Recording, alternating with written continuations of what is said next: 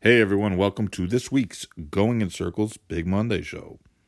We have a special guest joining us today, Mark Paul, who is an author, wrote a story about the greatest gambling story ever told. He'll be joining us and talking about the book a little bit, what it's based upon. Some of the older people, like us, will be probably bring back some memories. But we'll have him on and talk a little about. He's a racing guy, so talk about his views and check it out. We'll talk about the usual. We'll see you guys in about a minute and 30 seconds.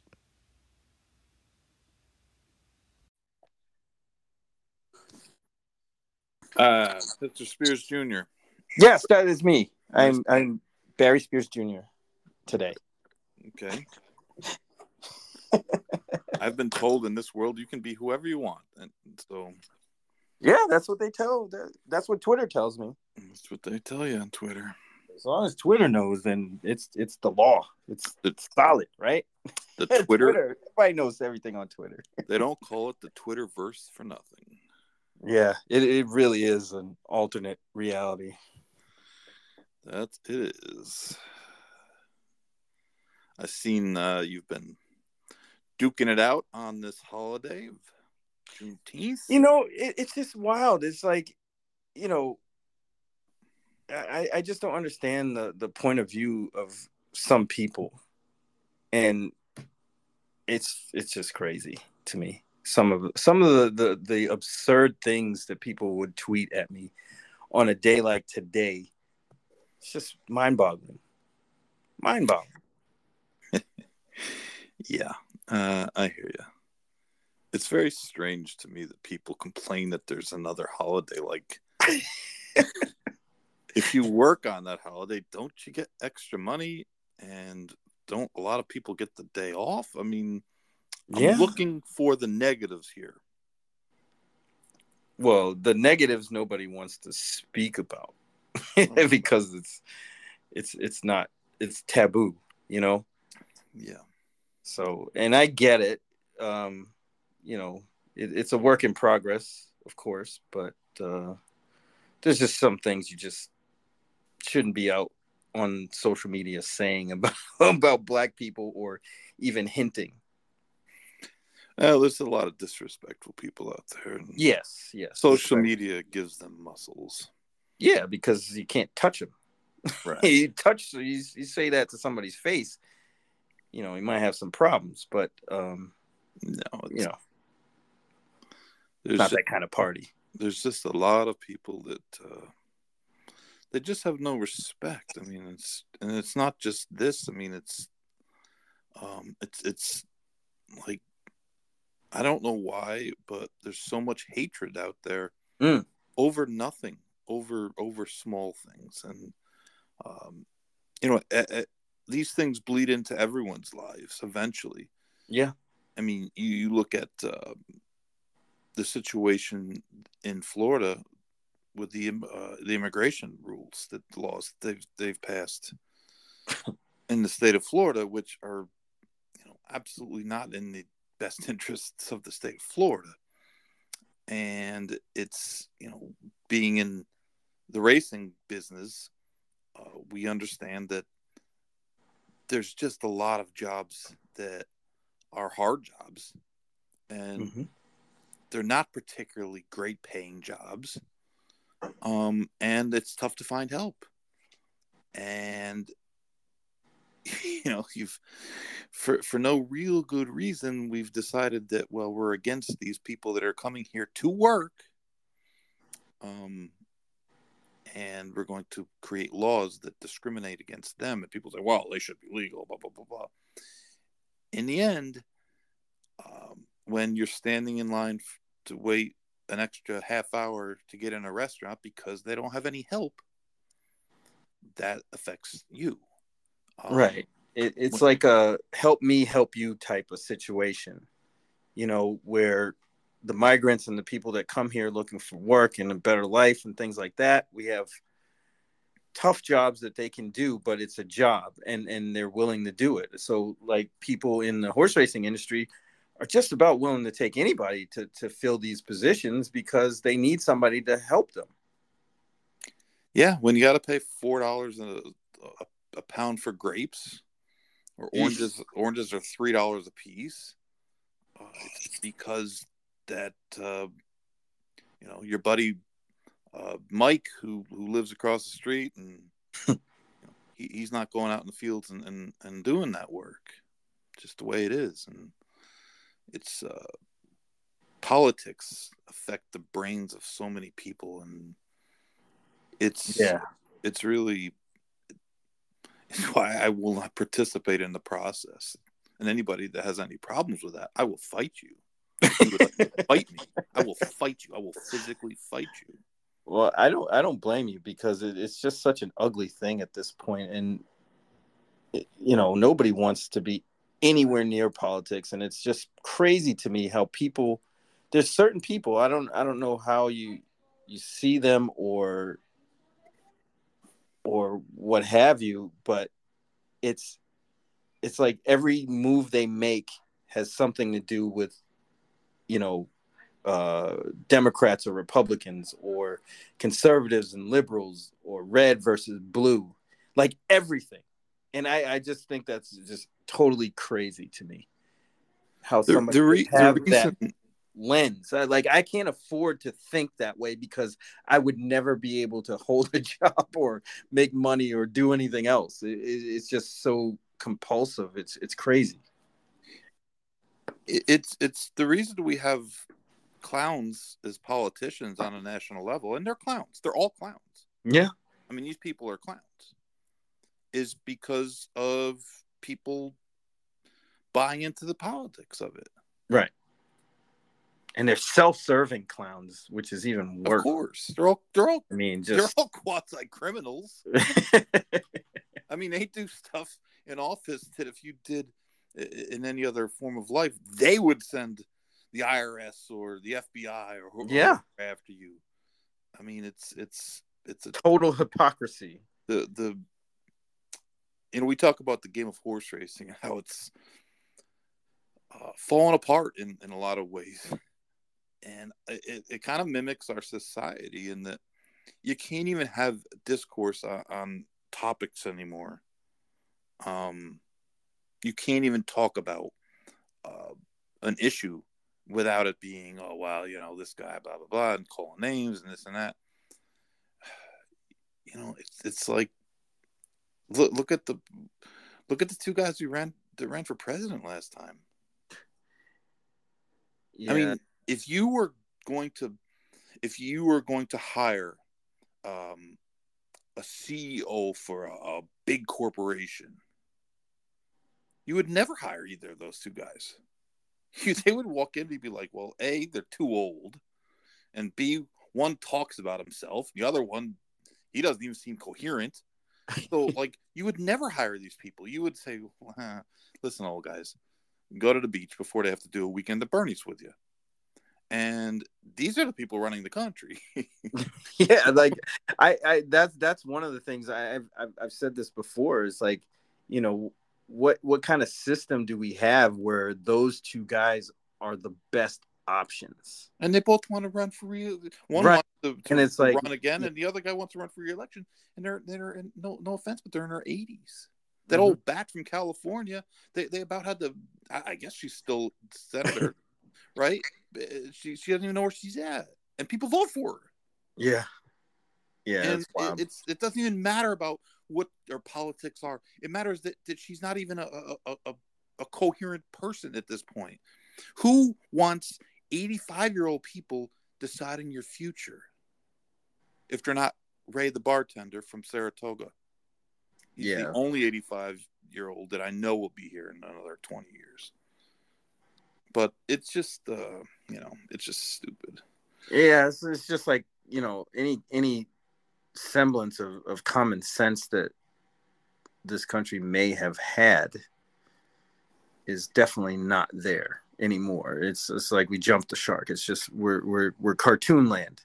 Everything is just everything that happens ass backwards happens. Almost like in the racing industry. It's like everything wrong, any wrong decision that could be made does get made. And it's like, how? Does anybody use their heads at all? And it just kind of parallels what's going on in quote unquote real life, where these decisions that are being made or things they're fighting over, it just doesn't make any sense.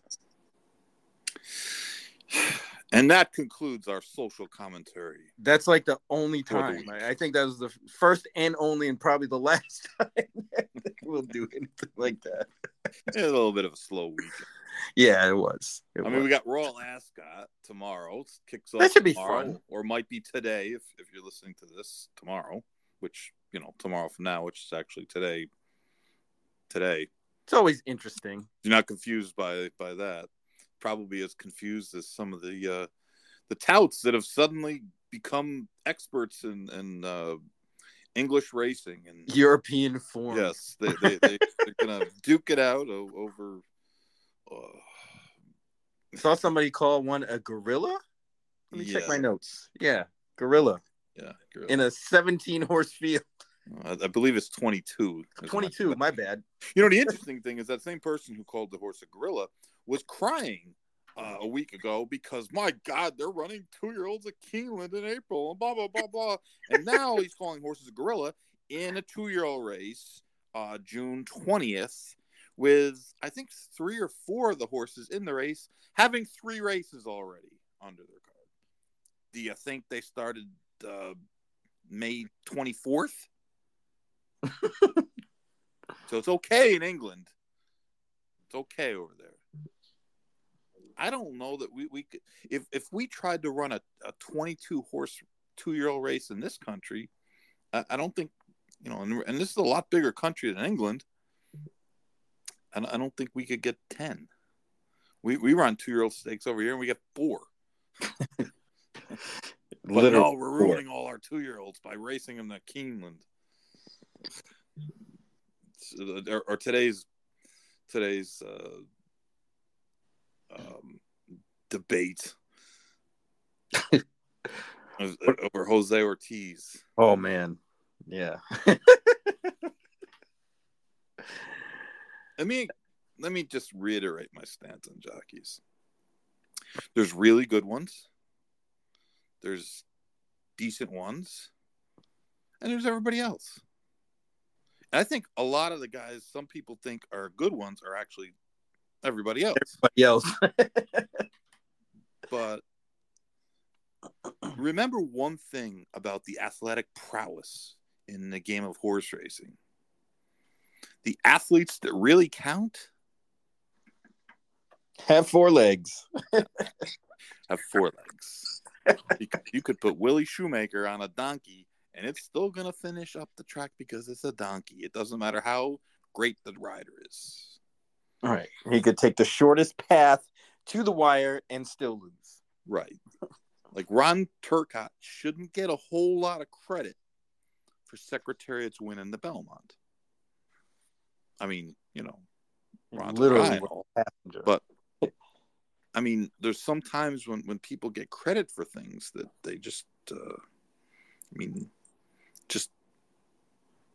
it is what it is. But the one thing as a bettor that you really have to avoid is jockey love. I'm not just saying that because I divorced the jockey. Yeah, but you don't want jockey love. Not that kind. That's the wrong kind. But, you have to avoid falling in love with the jockey. I mean, you're better off falling in hate with a jockey where you just don't use, kind of like Steve Smith, the Meadowlands, and me. No Steve Smiths for me. On the banned substance list. Just ever. He's on the I'll have to be on a banned substance to be on. I get it because he doesn't win. No. So it's like, and when he does win, though, it usually is pretty good price. But the fact of the matter is, it's like you've said many times that the horses is we're betting horses, and there are. I mean, Irad for one, his horses take more money because he's riding them. Oh, absolutely. And there's other jockeys at other tracks that happens, but Irad would be probably the number one best case, example. don't you say? Yeah, I mean, Yeah, he's the best example. But jockeys are an important part of the process. However, if you want to get the proper odds on horses, then the top 2 or 3 guys are not the guys you want to be focusing on, because you're going to be taking underlays all the time. It's bad enough that the computer teams bang us out at the end, but that's kind of the way I kind of approach things sometimes. Is I'd rather see a nondescript jockey on a horse because I know they're probably not going to get bet, and if the horse stands a good chance, I'd rather a horse that's not going to be bet. I'd rather an overlay. I agree. It comes with the price. You get what you pay for sometimes. Yes. But, in some instances, I'm willing to gamble on that, especially, nowadays with these short fields. It's not much to overcome. And you have to handicap the jockey, too. I mean, if you have a horse that needs to be handled aggressively and our guy Lapupu's on, I mean, it's not going to happen. Right, that's just not possible. Who's the turf sprinter at Keeneland? The horse who went 20 and 4 to the quarter or something, and Le Peru gets on him, and he's sitting 5th. Couple of times. It's just not the way he rides. I mean, and honestly, if you're a trainer and that's the guy you're putting on your horse that wants to be on the lead, that might not be the best. Yeah, you got to reevaluate those rankings. Yeah, for sure. You might want to get like Edwin Maldonado on your horse, or Candy Maldonado, Jaramillo, somebody that is going to the lead, like Raylu, somebody like that that's their strong suit. The modern day Early Fires. Raylu. Early Fires, he would have tried to get to the lead on Turkoman, man. That guy, he just wanted the lead. I respect that, because that's how I would be. You knew if there was a question in a race about the pace, he would usually end it. And, it didn't always work out, but he won I think he won like 5,000 races. I was going to say, he won a lot of races, man. I remember when I was a kid, people talking about him winning races. Yeah, he was Midwest. Old.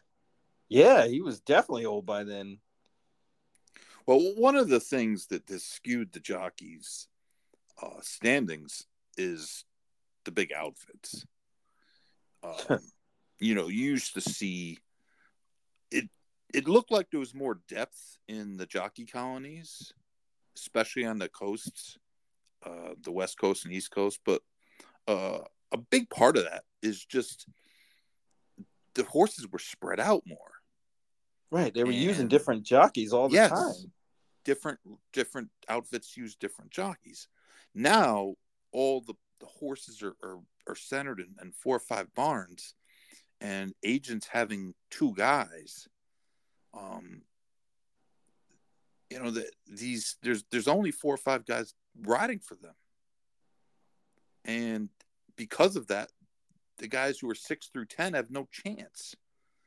Right, they never get those mounts. Never. No, unless one of those guys gets hurt or leaves the circuit. Louis Saez going to Kentucky has opened up a lot of live mounts in New York. But it's, like we said, the talent, the athletic talent of the horse is far greater, far more important than the athletic talent of the jockey, because good jockeys can't win on bad horses. Well, that's why I call it the steer instead of a ride, because in effect they're steering the horse to victory. I like to say steer, but it might be frowned upon. Steer makes me think of steak. How about drive? We get the crossover from the harness. Drive drove that horse very well. That was a wild accident on. Oh my God! On Saturday, at Woodbine in the open. Well, not the open. What was the medal? The lines. The Woodbine Cup or something for older horses. Yeah, that shit was crazy, man. I noticed they did not. The Woodbine Replays does not have that race up. I guess they're following along in their thoroughbred brethren. Cannot have anything controversial. Though I have yet to hear about anyone. Any injuries? I haven't heard anything. No, everybody was okay. Well, that's good. People might protest. They might. I saw they drew the Ohio Derby. It's actually a not bad race for a pretty decent race. Yeah. It seems like it's two fills. I mean, if two fills like run anywhere close to his Derby, he should lay over that field. But yeah, it's 8-horse field. Obviously, I mean they're. You read the hype machines and they talk about Lord Miles, but he has no chance. I think the two fills' main competition in that race would probably be Bishop's Bay, who would finish second to Arcangelo in the Peter Pan. So he's, to me, the horse to beat in there, obviously outside of two fills. Two fills using this as a prep for the Haskell. So be interesting to see how he performs. The baby Pegasus was last weekend at Monmouth, and Kingsbarns was the huge favorite, coming out of a pretty dismal race in the Kentucky Derby. He really, I mean, he was caught up chasing a super fast pace.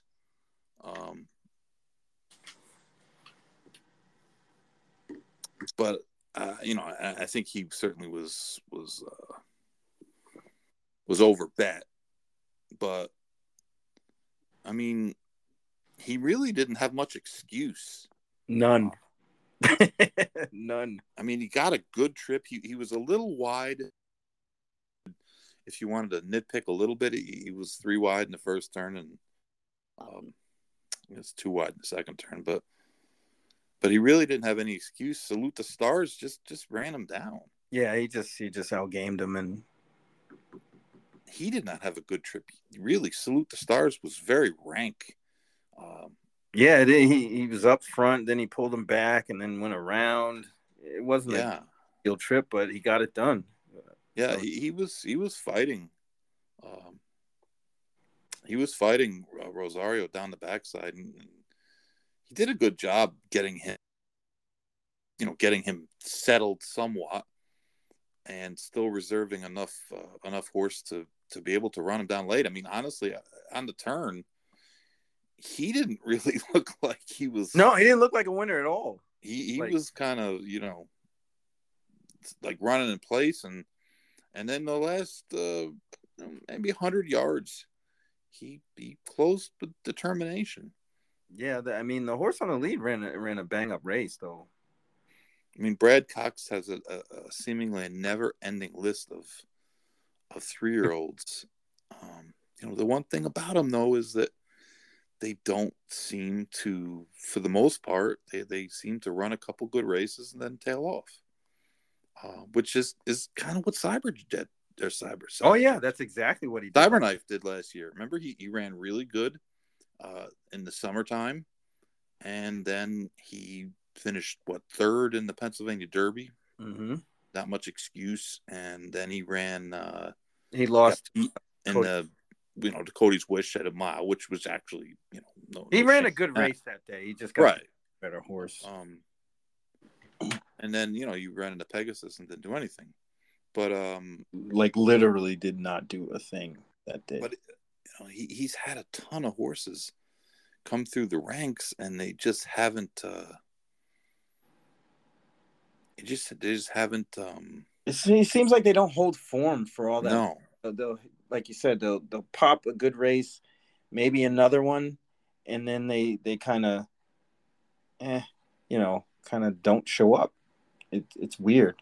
For him having the stock that he has, you would think, with the spacing that he gives his horses, that they would run better, for a longer period of time, or at least give their best effort when they are on the track, and they don't seem to do that every time, just periodically. Yeah, for sure. Oh, what was that other horse that won an Aqueduct? The other gorilla. Hit Show? No. Let's see, what's the name? Danger. The horse that ran against Nobody. Yeah. He ran against Donegal. Croupy. Donegal. Oh, the horse. The Donegal horse that won the maiden. Belmont the other day. Everyone's Travers horse. The maiden that broke the horse that broke his maiden on Saturday at Belmont. Yes, the Donegal horse. I mean, he ran okay. I didn't think he ran terrible. But he ran that great either. I mean, I don't really get the fawning over that. I mean, it's June. Horses that run 89 buyers are nice horses, but it's June. This is June of his 3-year-old year, and it wasn't a good field. And not only wasn't it a good field, he had a little bit of overrated trouble at the beginning as the jock lost the stirrup, but he broke with the field and got good position right away. So I really didn't see that as being much of a detriment to his race. And I mean, they went pretty quick in front of him, and he seemed like he got a nice trip, and he did draw away, and he certainly doesn't look like. I mean, it wasn't like he was holding on or anything, but I didn't see the race live, and I saw some of the action, the accolades, and I dialed back to go see the race, and I mean, I thought he ran good. Right, he won. I just didn't see. I just didn't see a horse that's going to be headed directly to stakes competition. Put it that way. Yeah. I thought he was a little bit dressed up, to be honest. He's one of those kind of horses that I like to fade in their next start. Yeah, right. I mean, I was thinking that he stumbled at the start or something, but it really didn't seem to be anything that affected him at all. Yeah, it wasn't consequential. It's not like he broke bad and went to his knees and didn't break with the field, but I guess that's a testament to his athleticism, that he recovered quick and was with the field. I mean, it was like it didn't even happen. I mean, I guess if there's anything to grab onto, that would be it. The rest of the race was rather quote unquote ordinary. I mean, they ran quick up front. He sat a good trip, ran him down. Did what he's supposed to do. Yeah, pretty much. That's did what he's supposed to do. Did what he's supposed to do. All right, we are actually going to have a guest tonight. All right. We are. We're going to have a guest as soon as I figure out how to add him. Sweet. How to send him a link. It's not always easy being me producing the show because I don't know what I'm doing. See, when you say that, I always like in my mind think of you as like, a DJ at a rap concert. I'm not DJ Jazzy Jeff. See, ruined it. I'm just not that good. He's the DJ. I'm the rapper. Yeah. Oh man. Can't give him the same link.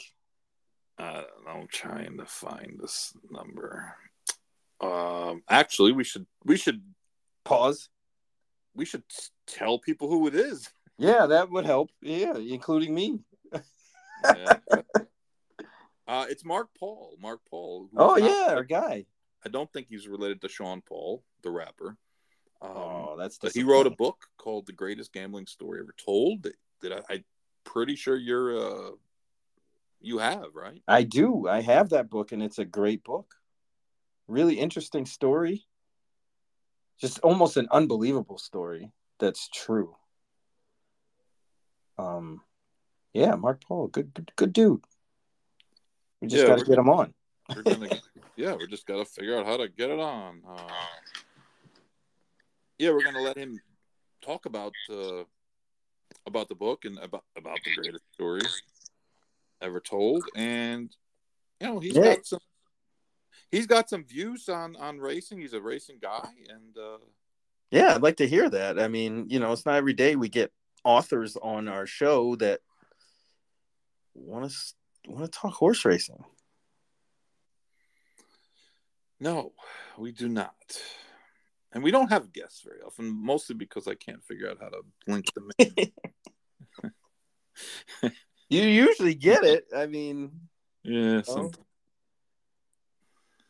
sometimes I do. Get JB on here in a heartbeat. And who else do we had? Well, we had our guys, Sid Fernando, the one and only King Sid. I bet one race at Finger Lakes today. What? Yeah. Was that Pops influenced? No, I was bored and it was in front of you. So it's like, might as well. Yeah. Been there. Yeah. Did you win? I did not. Oh, boo.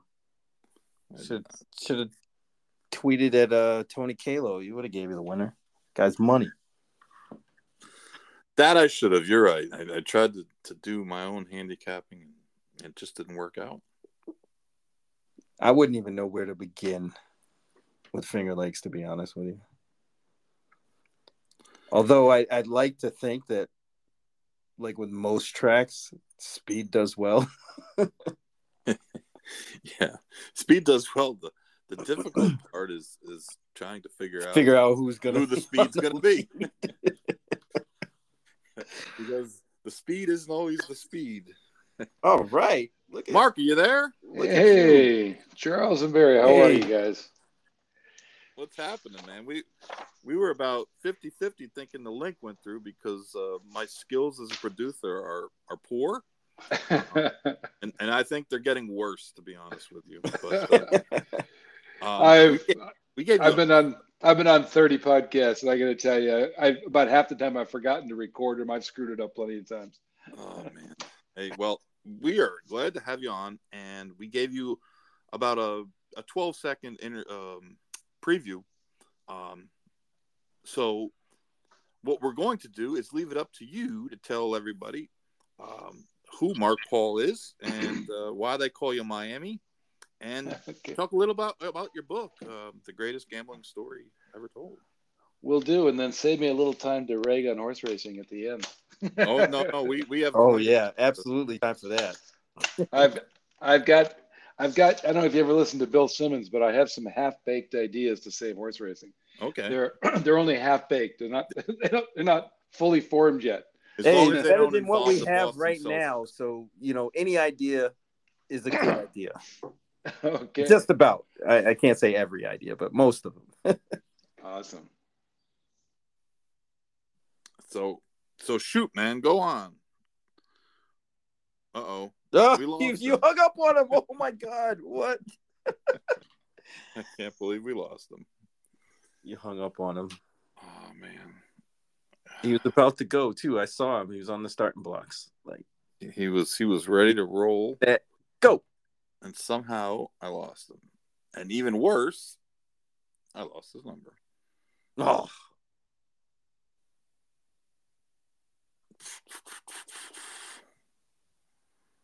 It's amazing how bad I am at doing this. Could be worse. Trust me. Yeah. Filibuster here, Barry. Filibuster. Phil is a buster. So there's that. I got nothing. Oh, man.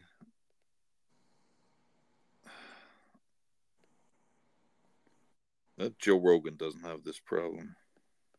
I'm pretty sure he doesn't. I got to tell you, I've listened to Joe Rogan approximately 0 times.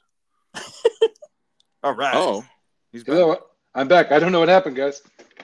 I don't know either, but we got it. But we'll do it. We're back. We're good. Go, guys.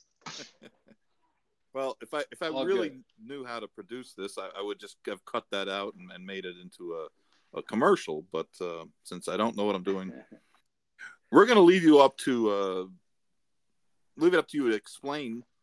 We'll do. Who you are and what you do. Sounds good. All right, guys. It's Mark Paul. Thanks for having me on, Chuck and Barry. I really appreciate it.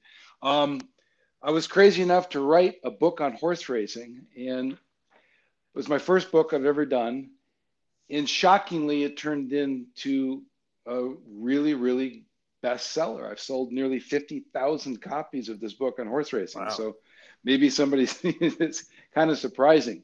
I think one of the reasons is that it's a story it's a true story that happened in 1988, and it works on a lot of different levels. And one thing the book crossed over, kind of like a country hit. If you have a country song and then it goes onto the pop charts and then it really takes off. That's kind of what happened to my book, is that it was, a book about horse racing and a book about gambling, but it also has a very big true crime element. And once I crossed over into the true crime aspects and marketing at Amazon and the like, the book really, really took off. And I actually have a producer who's commissioned a script for it, and I'm supposed to get the script any day. So who knows? Yeah. So that's kind of exciting. Yeah. I mean, it's a great story to definitely, that in a way would be cool to see it, on the big screen. It would. I kind of wrote it that way. Anyway, it's a true story. So, and for, I'm sure you have dedicated horse racing audience. It's probably 98% of your audience here. In 1987 and then into 1988, there was this spectacular filly named Winning Colors. And she was winning all the filly races by, 6 lengths and 8 lengths, eased up, and she was dominant. And a few gamblers down in California watched her race from Saratoga, her first race. And then when she came to Santa Anita, we were at the track and we saw her run. And she just took my breath away. First of all, she looked like she was a 4-year-old colt, a full-grown stallion, not like a filly. She was huge. And she was owned by Eugene Klein, who owned a lot of phenomenal racehorses, but he also was famous for having owned the Seattle Supersonics. And at the time, he still owned the San Diego Chargers NFL team. And we saw Mr. Klein on an interview, and they asked him, he said, Mr. Klein, you own these great racehorses, and you also own a pro football team. If you could win the Super Bowl, or you could win the Kentucky Derby, what would you take? And he says, oh my God, that's easy. I would take the Derby. There's, at the time, 28 football teams. One of us will win win the Super Bowl, but there's 40,000 thoroughbreds at the time being born every year, and only one can win the Derby, I would take the Derby. And then about 3 weeks later, we hear that Mr. Klein has had his second heart attack. And my buddy Dino says, this was a billionaire. He owns a football team. His dream is to win the Derby. He might put this filly in against the Colts. And you know who his trainer is? And I go, yeah, Lucas. Lucas is one of the few guys that would put fillies up against Colts all the time, and had already done it in the Derby unsuccessfully, a number of times. So crazy, stupid gamblers that we were, we start shopping around to find out, okay, it's 5-6 months before the Derby. What odds can we get on her? And we find out she's 12-1 in Vegas. We go, that's really low. But we hear, and we live in LA, we hear that she's 50-1 in Agua Caliente, a little racetrack in Tijuana, Mexico, over the border. And the next thing, crazy bastards that we are, we're in the car, and we had a buddy of ours, wasn't a good friend, but I knew of him, and he also, he had recently won a pretty big pick six at Hollywood Park. So we wind up betting $25,000 to win on this filly in Agua Caliente, Tijuana, in 1988, 6 months before the race. And of course, at the time, a filly had only won the Kentucky Derby twice in 114 years. By the way, it hasn't happened since. And we think, well, she'll probably never even get into the field, into the gate. She says to keep winning. She has to win the Santa Anita Derby in order to get in. But she keeps advancing, and we're thinking, my God, this might actually happen.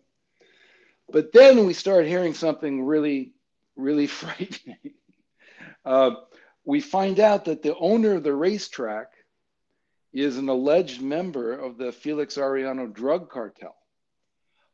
And we start doing some research, and we find out, yes, the racetrack's owner, Carlos Ron, his father is the governor of Mexico. And for those of you that watch, you guys ever watch Netflix, the Narcos on Netflix? Yeah. Mm-hmm.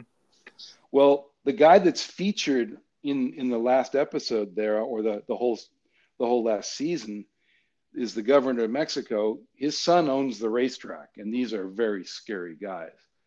And there's a famous journalist down in Tijuana who's writing articles about the racetrack and the racetrack's owner.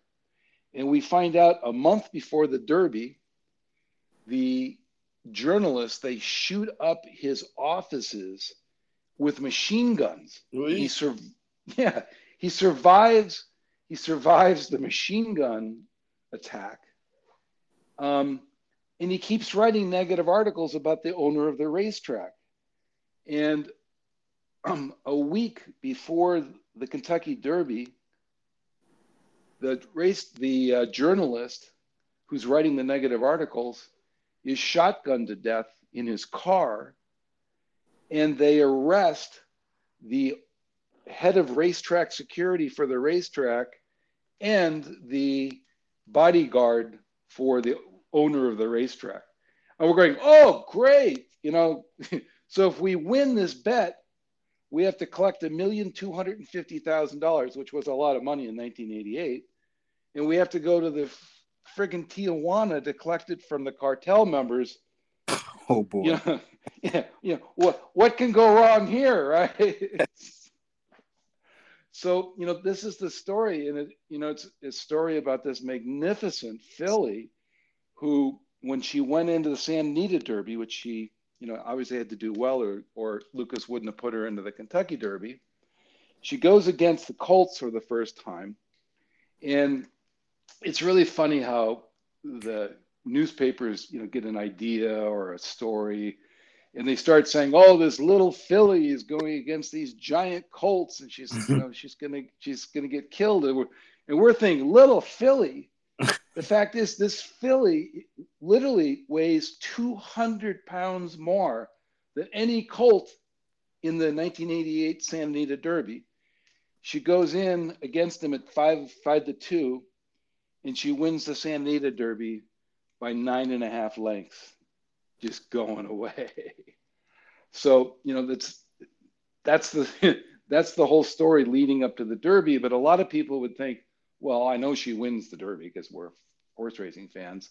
I don't need to read the book, but I'm telling you that the book really is only 40% done when she crosses the finish line and wins the photo finish for the Derby. Now, just scratches the surface of what goes on, but it's wild. It's such a great story.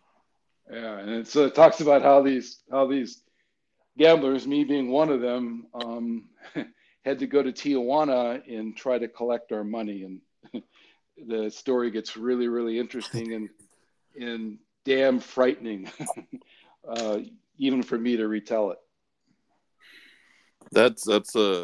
It actually brings up a lot of great memories.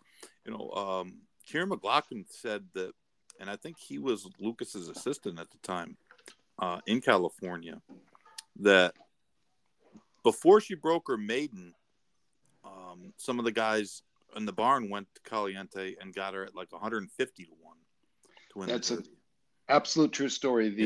The grooms and the people in the barn had better at 200 to 1, I think. And Lucas was saying, well, if we win the Derby, the barn will be closed tomorrow because nobody's going to show up. They're going to be all drunk. What's interesting about her is, like you said, you pointed out that she was so much bigger than everybody else was. But she was also by a horse named Caro, who was a European turf horse. And you almost wonder today, with racing today, if she had gotten into a different barn. Obviously, Wayne is always going to try him on the dirt first, but you almost wonder if she'd have started out on the grass. Back in 1987, we didn't have 2-year-old dirt or turf maiden races. They didn't really exist. But she was an interesting horse in that she just was big and fast, and people, they kind of pigeonhole horses, and often big horses are thought of as plotters or horses that don't have speed. But she was that was her game, speed. And it's funny because, like you said, she won the Derby. She got run down in the Preakness because Woody Stevens was pissed off because he didn't like Lucas. And yeah, he did. He took I think it was Cordero. Angel Cordero just rode this. Yeah, rode 49er. 49. Rode the horse not not to win, is to make sure she didn't win. Yeah, it was crazy. And then obviously she was involved in one of the great races in the history of American racing, which would be the Personal Ensign getting up to defeat Winning Colors in the Breeders' Cup distaff. In the following year. I actually think that was her greatest race. She didn't win the race, and I think it was her greatest run of all time. If you get a chance to watch that on YouTube, it's just amazing. The 1989 distaff with her against the undefeated Personal Ensign. Still don't know how she lost. I've watched that replay a million times, and I'm just still amazed at how Personal Ensign just got up. It was one of the greatest races in horse racing history. Randy Romero won that race on the turn, and he saved ground on the turn with Winning Color or with Personal Ensign. If he had swung her wide on the turn, she never gets there. But he saved ground, and he was a great rider, man. He was my friend. He was everybody's friend. He was just the nicest guy you ever want to meet. Gary Stevens was an amazing rider too at the time. Gary's been really generous of his time and interviews with me, and I hope I can find a way to get him in the movie now that he was a movie star in Seabiscuit already. Yeah, you might have a hard time getting them in the saddle, though. Yeah, well, yeah, unlike you and me, Chuck. We're all a little bit heavier than we used to be. Yeah. Yeah. Yeah. If you need me to be a cast as an extra as like a railbird, Yep. I can play that role very well. Well, I hope that happens. I really do. I actually I actually got the book optioned. I live in LA, so where I live, you can't walk down the street without running into an agent or an actor. And my book actually got optioned even before it got published by some pretty well-known producer types. And then COVID came and it kind of fell apart. But I was really happy that recently a pretty well-known producer kind of fell in love with the project. And, keep your fingers crossed. I mean, we could use a great story. And of course, this story, it's Winning Colors is the star of the book for sure. But, this story about having, to go to Mexico and, trying to collect from the cartel and there's a lot of things to it that I think Hollywood would maybe grab onto in addition to just the horse racing.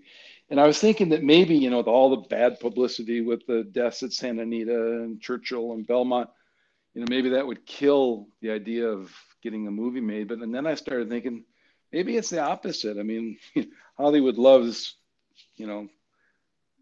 controversy and stories and things in the news. And unfortunately, we're in the news for the wrong reasons, but maybe it'll help, not hurt. I don't know. It's funny that horse racing and boxing, two sports that are constantly, called dying sports or worse, there's an awful lot of movies about those sports. That's true. I mean, it's funny, but there's every couple of years, boxing gets a good, a big movie made about it. Not even counting, like Creed and all the Rocky movies and stuff like that. But I mean, racing is it's always had a good backdrop as a place that has characters. And I think, like Barry and I talk about this all the time, it's a social game. And one of the things that really we miss a lot in the day-to-day racing is we just don't have crowds anymore. And it's gotten to be, you go to the track and there's just not that many people there. And, simulcast wagering and ADWs are part of the modern world because we're a world of convenience now. And it has to be that way. We can't force people to go to the racetrack to bet because they're not going to do it. And you'd be obviously limiting your audience greatly. But, that's one of the great things about racing is the cast of characters that you run into on the backside and on the front side. And when you go to a track these days, a lot of days there just aren't that many people there, which kind of, it kind of sucks. It does, Barry and Chuck, the reason I listen to your podcast religiously and is because you guys don't just talk about, who's going to win the pick 5 this coming Saturday, whatever. You guys love racing and you really discuss all of the problems. And I've written a lot about this. I've written some good articles. I have an author website, and on it I've written blogs about what I think the problems with racing are and come up with maybe some potential solutions. It's markpaulauthor.com. You might like those articles, but I've owned 40 interests in 49 racehorses. Mostly I've been buying into partnerships and the like over the last 20 years because it's just too expensive to do on your own anymore. I've done a lot of investment with Eclipse because they were my neighbors who lived down the street. But I'm at a point I own 2 now, and I don't think I'll ever buy a horse again. And why is that? And it's because what you just said, Chuck, is that the there's nobody at the races. I used to like to own, my 6% of a horse or whatever, because it was an event. You could go there and you could bring your friends and get a table at the turf club. And people would be excited, and you could take them to the paddock, and it was still exciting reason to be at the races. Well, now, first of all, when I have a horse, I can't even get my horses in the damn races because they don't fill. I've had horses literally for weeks and weeks. The trainer, yeah, he's on edge, he's ready to go. The races never fill, and they ship them up to Golden Gate, and I have to watch them race on the synthetic track up there, which I hate, just because they can't get into a race down here in Santa Anita. But this is a vicious cycle. When simulcasting came out, I defended it. I said, this is the greatest thing ever, because people would complain, and I go, why are you complaining? The racetrack's still open. Now you can go. You can still go. It's just not crowded. But what happened is that now, I mean, I used to want to go because it was exciting and it was an event, and they were, good-looking women wearing hats and pretty dresses, and it was an event. Now, when I go, I'm the youngest person there, and I've been going to the track for 45 years. Nobody's there. And when I tell my friends, like at my golf club, hey, I got a horse running, you want to come out with me? They look at me, oh yeah, the track, that's where all the horses die, right? It's just I don't want to go and be an owner anymore because there's nobody at the track. There's no energy other than the few big days a year. And that's just a vicious cycle. Yeah, that's one of the things that, I hear from people quite often is that, especially those that have been around the game for, a good while, they always say it's not as fun as it used to be. And that kind of stands out, even in what you're saying. You didn't say that exactly, but along those lines, on top of other things. It's definitely a problem, and it's just too bad that the tracks don't feel the sense of urgency that we might.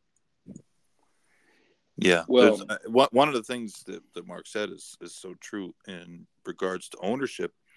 And I hear this from trainers and owners more than anything else, is that they can't get their horses in races. And they wind up running in races that don't suit them just because they want to run and they don't want to sit out 3 months. You remember I had the one filly, and she really wanted to go long on the dirt. Oh yeah. And I couldn't find any races to go long on the dirt with her. She was by she was by the horse that Tim Ice trained. Remember, he trained the horse that did he win the Belmont? I can't remember. Icebox, right? Not Icebox. That was Zito. That was Zito. Something. Tim Ice was the trainer. I don't even know where the hell that guy went to. He kind of disappeared.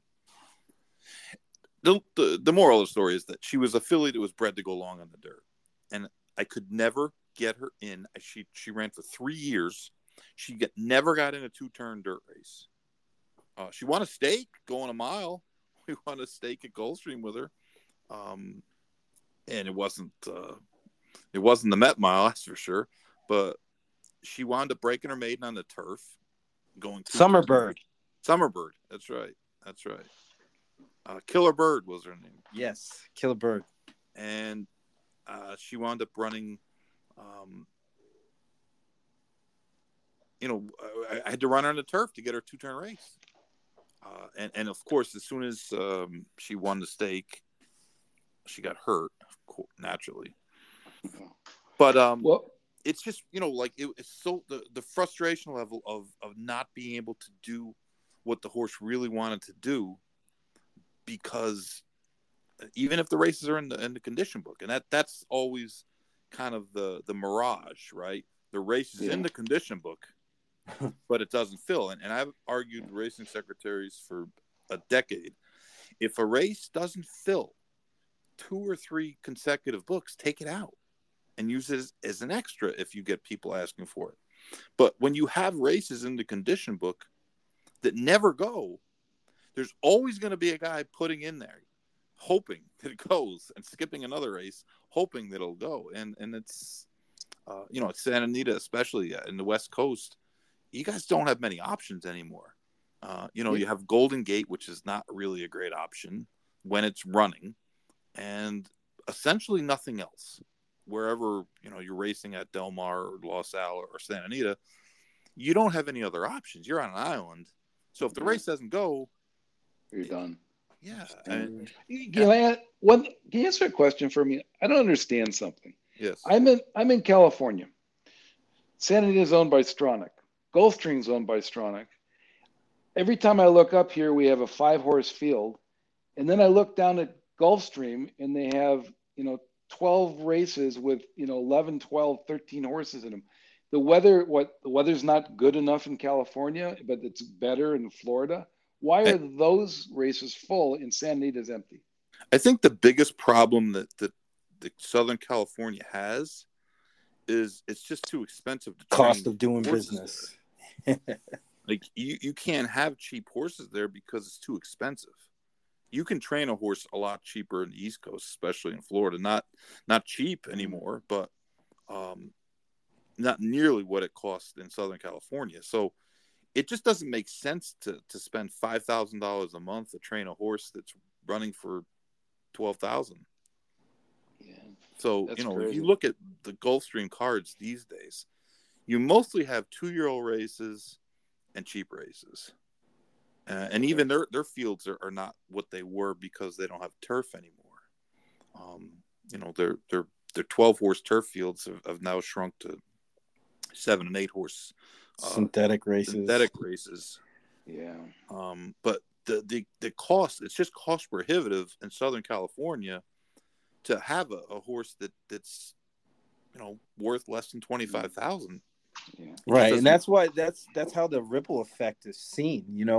It starts there, but then you go to the next step. There's not many horses out there. People. It's like when you look at the fairs, right? The fair circuit used to get overflow fields. Oh man, they used to be. But the good fields too. The big reason that they don't anymore is because they don't have anywhere to stable. Because most of the fairs are closed, and it's expensive to stable at Golden Gate. So when guys can't train their horses somewhere outside of Golden Gate, they just get rid of them because it's just too expensive to train them, and that's a problem that hasn't affected the East Coast as much because there's still a lot of horses at racetracks. Barry and I have talked about this again a bunch of times. One of the fallacies of, if we close a track and we consolidate their horses into another tracks, they'll have more horses. And it's just not true, because if track A closes, track B still only has 1,200 stalls. So if track B stalls are mostly full and track A closes, well, some of the better horses from track A will migrate to track B, but they're just going to replace horses at track B. So, you have a barn of horses, and you can have the ability to get a couple better horses than what you have. Well, you're going to take them, and you're just going to replace your less, your least talented horses. You're not going to just be able to conjure up an extra 5 stalls. Yeah. The barns. Well, let me rail on horse racing just for a minute more. And by the way, I'm not your average guy that's wants to criticize horse racing. I love horse racing. I think it is the greatest game in the world to be outdoors and to see the horses and the silks and the jockeys, and to compare that gambling to sitting in a poker room with a bunch of unwashed guys for 9 hours. It's just the greatest game in the world. And you see that when I watched the Belmont on TV, and I thought, oh man, racing's still alive. But think about it from a guy like me. So I've owned 49 interests in 49 racehorses. I've written the best-selling book in horse racing for the last 3.5 years. I was really looking as I get closer to retirement or summer retirement now of going to the track and retiring, but there's nobody there. It's boring. And then my next big thing, and it's really affecting things, is this computer-assisted wagering. So let me get this right. I'm supposed to go to the track. There's nobody there. It's boring. And now, instead of making a bet on a football game for legal sports wagering where I can pay a 5% commission, I'm supposed to pay 23.8% for a trifecta takeout or 22.3% for an exacta takeout. And then not only that, when I do it, I know that the computer boys who have spent a ton of money and come up with their systems and their betting, but they're getting rebates so that their actual amount that they're paying in VIG is 10%. I got to go head to head with these guys, pay my 23% when they're only paying 10% with all the resources they have. I go, why in the hell am I going to do this? F it. I'm just going to go bet $200 in the football game, have a beer, and I'm done with it. That's how I feel now. That's how a lot of people feel.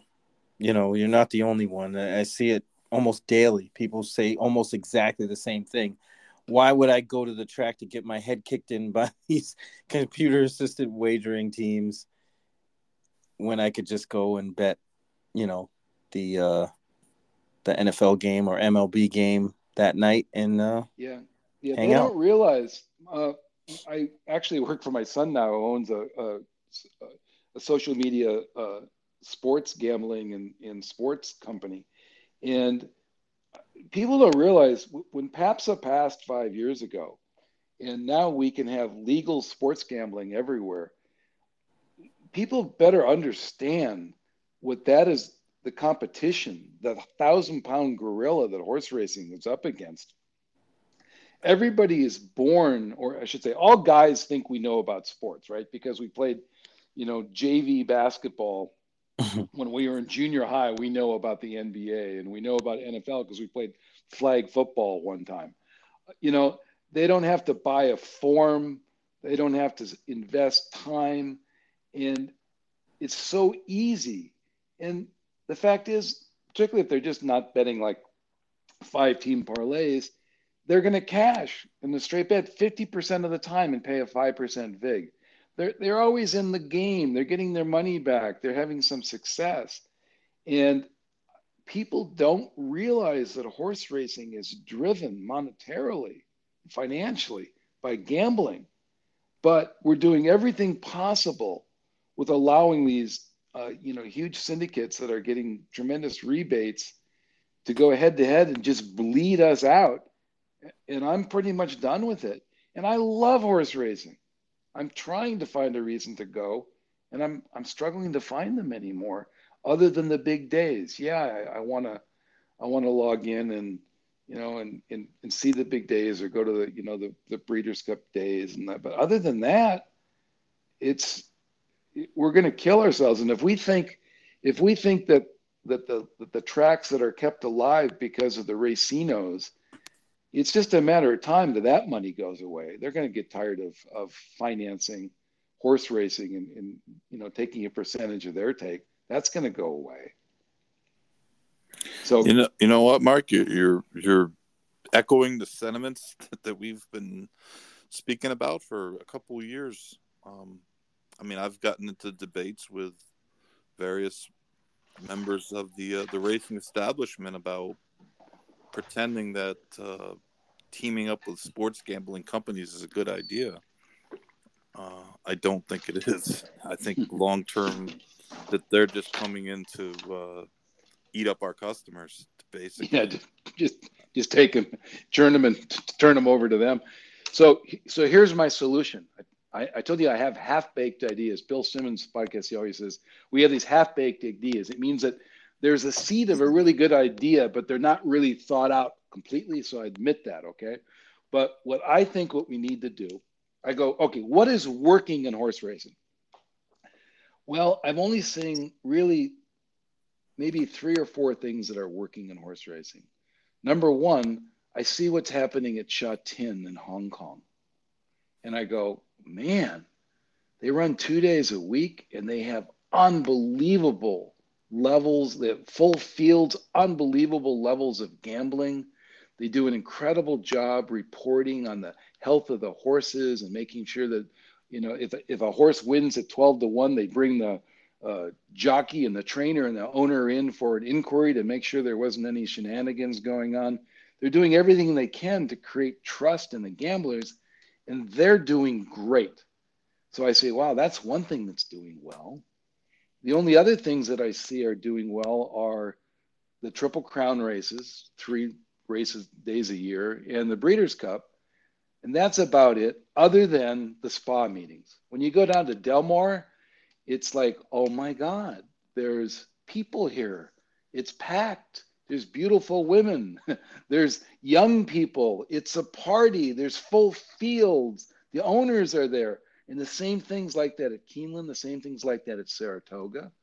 So what I think that we should do is we should have only the spa meetings, for my half-baked idea, and then we need to create one super track. We have one big, ginormous racetrack where we take all our assets, we get the fields to be full, we make the purses 3 times what they are today. And I think it probably has to be at Churchill, because the only place where PETA and all the wackadoos in California and the like that won't close horse racing is going to be racing as part of, Kentucky's, it just, they love it there. They're never going to get rid of horse racing in Kentucky. And the Derby does great because of Churchill. So fine, let's make that the one super track, and we'll just run the other 3 spa meetings, and that's it. And you know what? I would log on Saturday and Sunday. Nobody's at the track anyway. I'd just as soon log on my TV if I had a 12-horse field. And the last thing, you've got to lower the VIG. And I have an idea to lower the VIG. Okay. When you go to the track, what was the average amount somebody that would bet at the track? I think it was around $200, right, guys? Yeah, something like that. 200, 300 in that range. Okay. So whatever that number is, fine. Charge me every day that I bet. I have to bet $200 or $300, and you can charge me my full VIG, because you got to pay the trainers and the crews, and it's expensive to run a damn racetrack. But after I bet my $200 or $300, now I want, for that day, I want my VIG to be only 10%. And you let me do that and bet into a Sha Tin type like experience or a super track at Churchill and make my VIG only 10%. And you know what? I'll put $200,000 a year into those pools. But I'm sure as hell not doing it on a track with 6 horses at Santa Anita where I'm going against the computer-assisted boys. So that's my half-baked idea. There's a lot of merit to the idea. The problem, of course, is in this country, everything is screwed up, and there's no control. Churchill Downs basically does what it wants to do, and they charge what they want to charge because they have that. They have the hammer, right? They've got the Kentucky Derby. And that's something that everybody wants. No one wants to be shut out of the Kentucky Derby because, you like it or not, every racetrack makes money off of that race. Every racetrack, one of their biggest days is Kentucky Derby Day. One of their biggest days is a day that they don't even host the races. Tracks all over the country, and Churchill knows that, and they squeeze them. And it's just such a tangled web in the U.S. where everything's interrelated, but everybody's going in different directions, and it's kind of like you said, how do you take the good, the positives, and accent them and kind of mitigate the negatives? Well, the biggest impediment we have is the racetracks themselves. A lot of the racetracks they just don't want to even be racetracks. If they didn't have to be No. racetracks, they wouldn't even be racetracks. Good. So let them go. Let them We go. talked about They're this gonna a month ago. they're gonna go anyway. You can't Like, though. If you let why? those go, every track that goes, the smaller we get, the smaller our footprint gets, the less political power we have, the less jobs we can claim that we create. Well, they're gonna go anyway. We're just delaying the inevitable. Yeah, I just don't know that we can, that it's just everything is difficult. And remember, everything is done on it. Even with HISA coming in, HISA covers about a tenth of what needs to be covered, and that everything is still done on a state by state basis. Talking about dates assigned, like you would look at the Mid-Atlantic tracks, you look at Delaware, the Maryland tracks, whichever one's going to survive. It looks like Pimlico, believe it or not. Parks, Monmouth, Colonial, and you say to yourself, this is an area ripe for a circuit, right? Yeah. You could have a nice circuit amongst those 5 tracks. But why, Barry? Nobody's going to go. And the So problem simulcast them. is that you can't even get those tracks not to run against each other. You can't even get those tracks not to run the races at the exact same time. And it's just a huge quandary, and it's why getting anything done is just so difficult. Pat Cummings did a piece today. They put it out about the CAW wagers, and used Del Mar because he could get the information up until recently when that genius Scott Cheney decided, oh no, Elite 17, we can't. It's not private anymore. It's just the most bizarre thinking. But Del Mar is going to try to mitigate the CAW players in their win pools in their upcoming meet, and it's kind of a strange way of doing it. They're going to lower rebates the closer you get the post time. So, I mean, it might have some effect, but then we found out also that the win pools are about the smallest percentage of CAW money. And if you look at the odds changes, which is all CAWs, and consider that the smallest percentage of their money is in the win pool, think about the other pools. Yeah, where's the damage really being done that you're not really seeing, because when they go down the backside, they don't flash the exacta prices.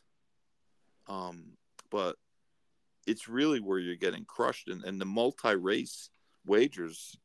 I mean, those guys are 40% of the handle on some of those. I mean, that's just this is conspiracy Mark here talking too. I've noticed that's the track selling their customers out. I've noticed something at small racetracks. Maybe this is coincidence, the 73 times that I've seen it, but whenever I see the favorites break on top, their odds get hammered. And when I see the favorites break slowly, their odds go up. Not at Belmont, not at Santa Anita, but at the small little racetracks that I just have in the background. I see it I just see it all the time. It's just conspiracy, Mark. Maybe I'm wrong, but I don't trust it. You might be wrong, but you might be right. I mean, we don't, there's really no evidence to say either way, so it's not out of the realm of possibility that they pass post. Just slightly. I'm talking about just 2 seconds, Well, I mean, gate opens and what happens? Right, exactly. Boom. And you see I horses, just notice it. Yeah. You see horses that gain ground on the turn, let's say, that drop in odds. I've seen it. So, nothing's off the table as far as that goes. So it's not so much as far-fetched as you might think. And the industry does a terrible job in terms of credibility, and that nobody believes anything anybody in this business says. I mean, it's almost laughable, the lack of credibility from virtually every corner, and that is a problem that everyone on the racing management and the regulation side just doesn't seem to understand that nobody believes them. Yeah. You know, that's an issue, because when they tell us, well, you can't get into the pools and this and that, we see all kinds of banks and government, the Department of Defense and huge companies and cities get hacked. And you're telling me that horse racing, which rarely has the best technology of anything, is immune to that? It just seems like Yeah. a lot of smoke being blown. I see why people would be skeptical, because I gotta admit that I'm skeptical too. I mean, and people say, well, sometimes they go down and they lose. Okay, if you let me bet at the quarter pole, I'm never losing, bro. I would lose. You would lose sometimes. I wouldn't you lose would much. No. You would lose. You would lose. You would not be 100%. No, there's been plenty definitely of wouldn't be horses 100%. that look but good at the top. I'd be of the close. You guys are greedy. Just let me bet 3 seconds into the race.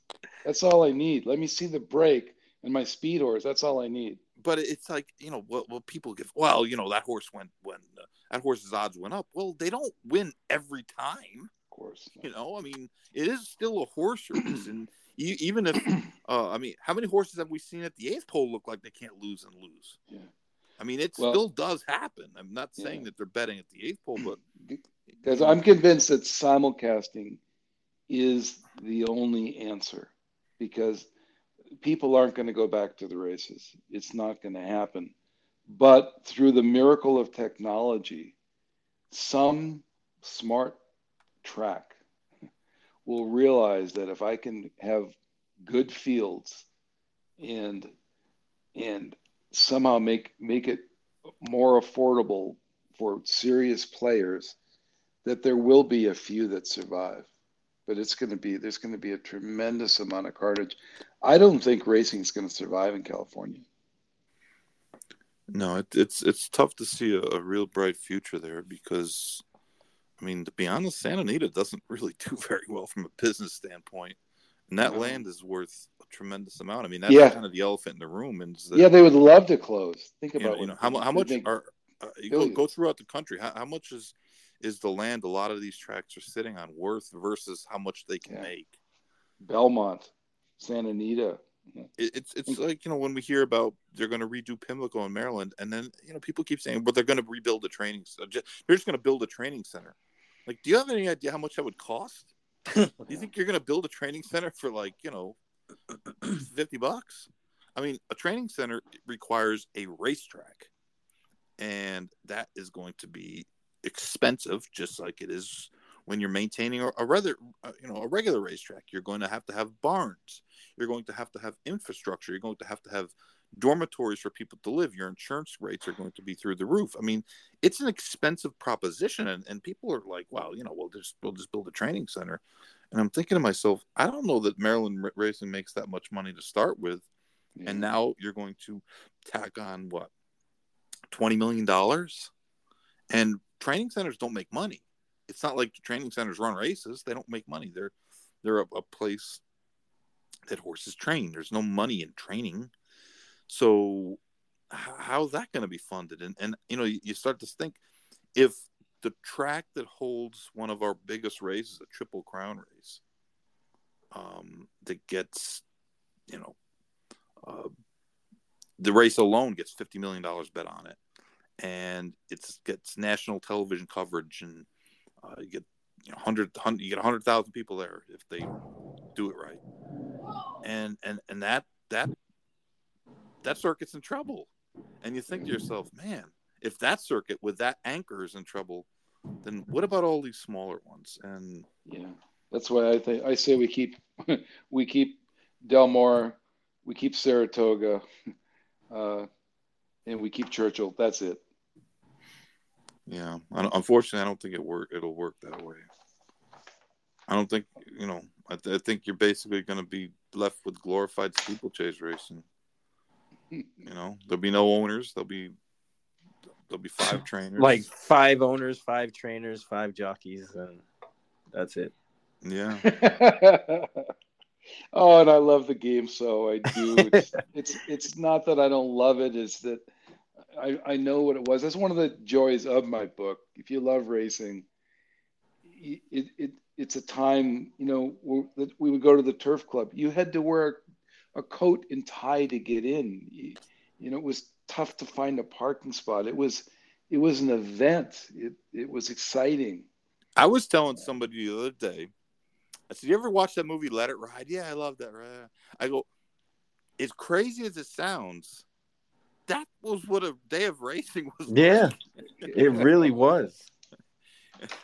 I mean, it was obviously, the being able to walk across the street to the bar and after every race.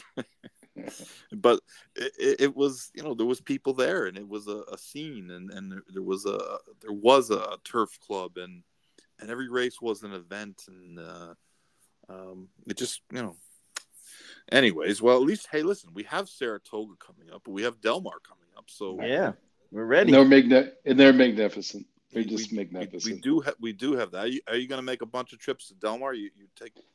Definitely, I love Del Mar. It's gorgeous down there.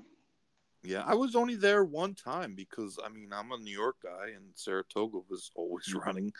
I ran a horse out there, and I mean, I had never been there. I really didn't have any expectations. I mean, I thought it would be nice, but I had nothing to compare it to, and I was really blown away how great it was, and how cool it was. Yeah, it is. It was just a cool place right by the ocean, and you got And the by the way, breeze blowing. and It's not the that turf hot. clubs like that. You can't even get into the turf club. It's private and I didn't it's try. packed. Yeah, it's just it's just a neat experience. And I love Saratoga when I go to it. It's like you just turn the page and it's 1960. Yeah. Yeah, those places are still fun, and the big event days. I mean, there's a downside to them in that they take away from racing in between them. People were complaining about the big tracks not racing today as a holiday, but the fact of the matter is, played like in New York, They they couldn't. just ran the Belmont Stakes weekend festival, right? So they not only did they use all those stake races, but they used a ton of good allowance races Yeah. leading up to it, and they have the July 4th, their festival with all the long turf races, and then they have 2 weeks after that they have Saratoga. So, I mean, to run a card this Monday, um, I don't know that there would have been anything but just mediocre horses, anyways. So, I mean, it's gotten to be a tough thing to keep coming up with quality cards. They come up with cards, but they're not necessarily quality. Like you see at Santa Anita, a lot of times, the first 3 or 4 races are 5-horse races. Even 5-horse $10,000 claimers are just not that compelling. No, absolutely. But like I said, we're good. We're going to end the show on a high note because we do have Saratoga coming up, and Yes. we do have Del Mar coming up. We have Kentucky Downs after that. I know people are pissed off a bit because they raised takeout 1%, but And PA Derby Day. Don't forget that. PA Derby Day, the 6th most important 3-year-old race of the year. Can you believe people give me crap about that last year? Yeah, I'm sure we'll have to hear about. Oh my God, they have a winning announcer. Like, like that affects your handicapping. Believe me, it doesn't matter who's calling the races when my horses hit the top of the stretch and start going backwards. It doesn't matter, man. No. You don't hear a word they say after that point. No, they stop calling them. Yeah, it is the best time of year for racing. Those tracks are truly amazing, and they're fun to go to. And it is. I could go every day during those meets and be in heaven. So your book is called the greatest gambling story ever told. Greatest gambling story ever told. It's on Amazon, I'm sure. It says on Amazon. You might enjoy going to my author website, which is markpaulauthor.com. There's a lot of photos. Everything about the book is there. And it was recently featured on a really cool podcast from NPR called Winning Colors. The NPR show is called Snap Judgment. And Barry, believe it or not, they get 4 to 5 million listeners per show for that show.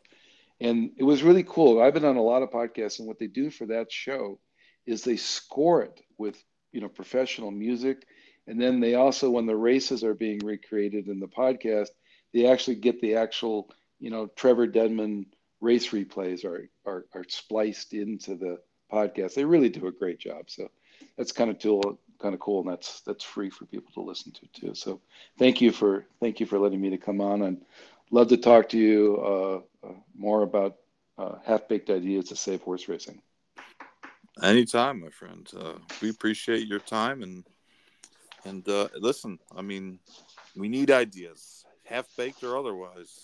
Yeah, and maybe we'll get a movie out of this. I'll let you know about that. You guys, who will you be wearing to the premiere, Barry? Oh, definitely tux, definitely tuxedo. Get me in a monkey suit. In LA, it's who you will wear, not what you'll be wearing. Who? Geez, Yves Saint Laurent, or Yeah, man, we're going with the Giorgio Armani. I'll probably wear Champion. I look forward to it. All right, thanks, Mark. We appreciate it. Thank you, guys. Bye-bye.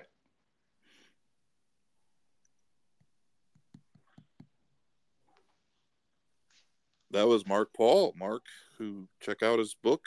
Barry has his book. Yes, I do, and I've read it. It's very good. It's a great story. It would be a great movie. Hopefully, you can make that connection and get it done. That'd be fantastic. It'd be really cool if they had a movie on it. I'm sure they'll make it a based upon, so true events, like based upon a true story. Yeah, they give a little Hollywood magic, sprinkle some.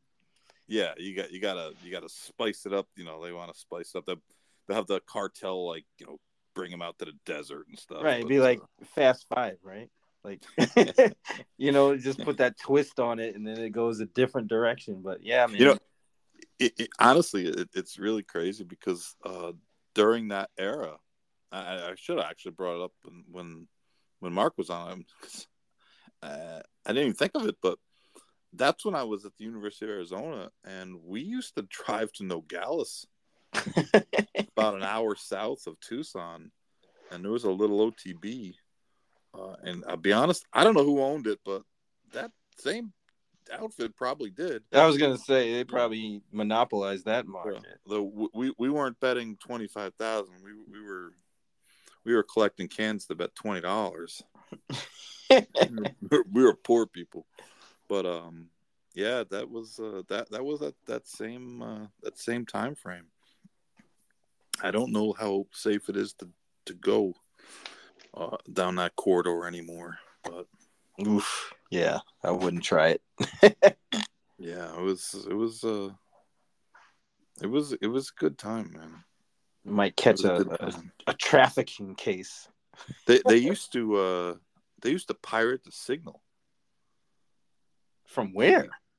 From the satellite dishes.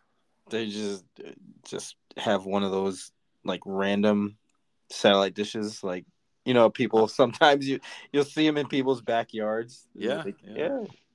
And they would go out sometimes in between races. So we wouldn't know the results of the race sometimes for a while after the race had already been run. We didn't have cell phones, we didn't have computers, and it just was a different world. Yeah, remember when OTBs, they didn't even show races. They just show results. Yeah, they just flashed the result up there, and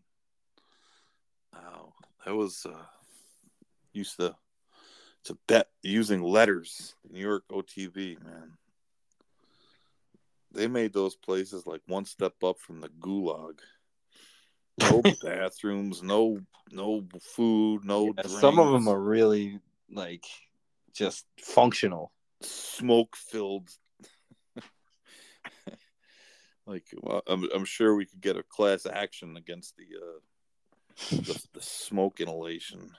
Most places half the people in them are, well, more than half are probably dead by now. But back in the day, that was the only way my ex-girlfriend would know that I was at the track, is because I'd smell like smoke. yeah, my mom got me several times. She busted me on that. I know where you've been. I smell the smoke on you. Yeah, the good old days. Well, they're not coming back, but we have to salvage what we have. Yes. So, and this weekend we have the Ohio Derby. That's right. We start the salvaging with 2 Phils going to the winner's circle. 2 fillies, little Larry Rivelli.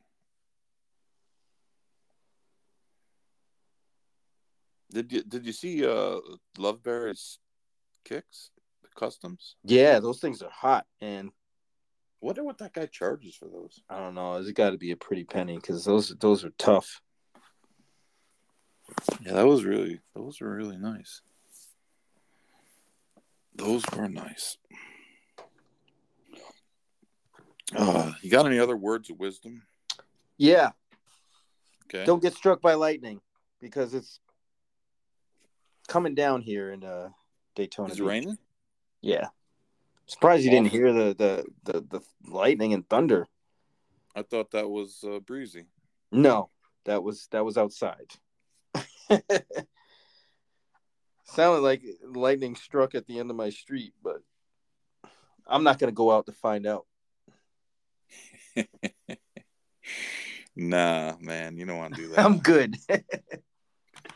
You don't want to do that. So, all right, now, by the time we're back on the air, the NBA draft will already have taken place. So I want to ask you 2 predictions. Okay. Give me 2 predictions here. 2. A, does Dame Lillard get traded? No, he does not. Does not get traded. You're saying he's going to stay with Portland. Staying in Portland. All right. Do you think they'll trade that pick? No. You think that Portland will make the pick? They will make the pick. They will make the pick. Okay. I don't disagree, but it's I think something crazy is about to happen, though. Oh, yeah. I really don't know what it is. On the verge of happening. It just feels like something is brewing and something's going to happen. I think the teams are nervous about the new collective bargaining agreement and how it penalizes teams with huge contracts. Yeah. I mean, we basically saw Washington more or less give away their best player. No, you had it right. They gave him away. Because they didn't want to pay him and they didn't want to be tied in and he didn't want to be there anymore. And it was convenient that, of course, Phoenix is one of the executives of Phoenix is the father of his agent. But they traded him for spare parts. Peanuts. Spare parts. And it's kind of, to me, signals that they're going to mail it in already. This is just Tank City. Yeah, they're tanking. They're on they're a brigade of tanks in Washington right now. Imagine tanking 6 months before the season starts. Well, they tried last year and it still finished like. I know. So, I mean, it's the right move. It's just kind of shocking how little they got. And I know that guy had a no trade clause, so he could have blocked. He could have blocked a trade anywhere that he didn't want to go.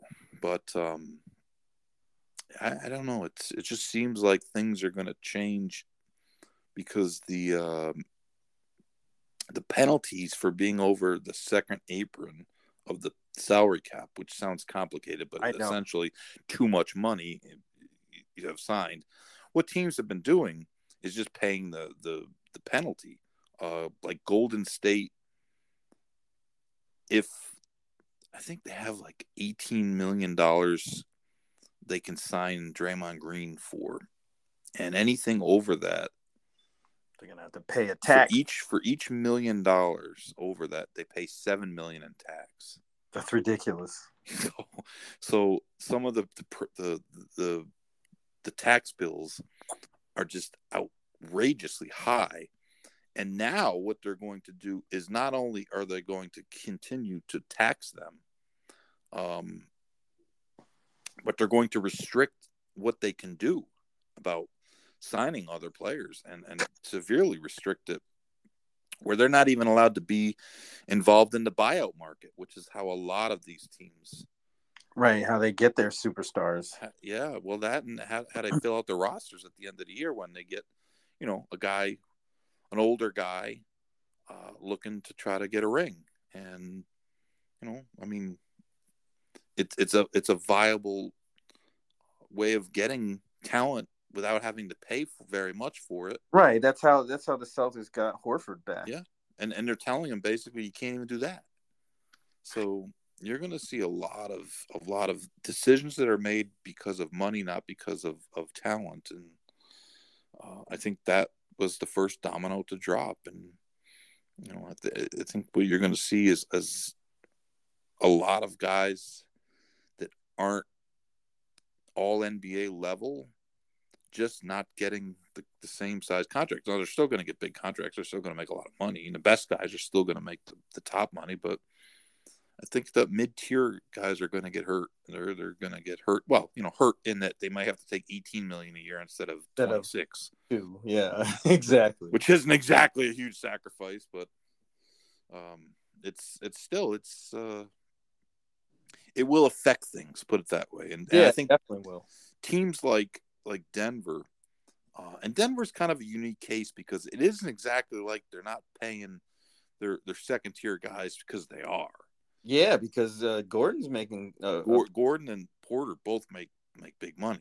They were signed to extensions and they're making good, really, really good money. But when you look at how the team was built, kind of more organically, and its two best players were both drafted by them, and Porter was drafted by them. And, Gordon, they got into trade, but they didn't give up a whole hell of a lot for him. And really, they bought him at they bought low on him, and they brought Caldwell Pope in. They gave up some decent guys for him, but the guys they gave up didn't fit the role that he fits. And, they built a team. But of course, it's a lot easier when you have a guy like Joker in the middle. I mean, everything looked easy. Right. That's something that you can't just replicate. It was funny. I saw a story the other day. Is this the new way? It's like, yeah, if you get another one of him and they come around like every 20 years, so good luck. But the team aspect of finding guys that fit roles, I think it's going to be important. You're not going to see those. It's going to expose a lot of GMs that don't know shit about anything. Yeah, you're going to see. You're not going to see those super teams anymore because teams will be completely crippled. Right. And it's why the move that Phoenix made is super risky, and that they're just tied up so badly. And anything that involves Kevin Durant ends up being risky. So there's that. Kevin Durant is not young. No, and that's what I'm saying. At this point, it's like, well, he is what he is. He can't get any better, right? No, right. He can only get worse. Exactly. And he can only be missed games. Beal's averaged 50 games a year over the last 4 years. That's not good either. No, it's an 80-game schedule. He's averaging 50. So to think that, what Denver just played, 20. Denver played 20 in the postseason. And they swept, the Lakers. They only played 4 in Lakers, and they only played 5 against the Heat. So to think that a guy like Beal is going to come in and play 75 games and then play another 20, 22, 24 games in the postseason. So you're gonna get him to 100 games. You can't even get him to 50.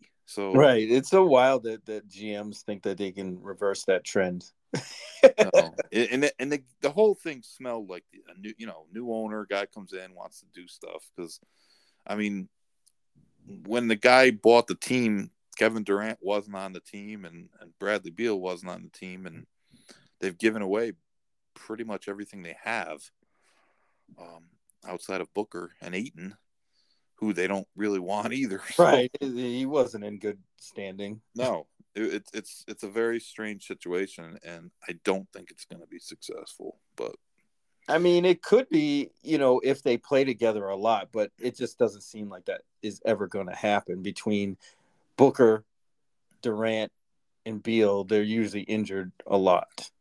Those three just hurt. yeah, right. Booker's not exactly a guy that he's had his share of injuries, and a lot of times it's just fluky things. But still, Yeah, it was hamstring, I think, this year or groin injury. They don't have any leeway. I mean, No, because backups. if you lose one of those guys, the backups are horrible. That's the drop off between the starters and the backups is so great that, I mean, even if say they do move Ayton because they want to get some salary cap flexibility and get a couple guys back for him, that they're still going to have a huge Jokic problem.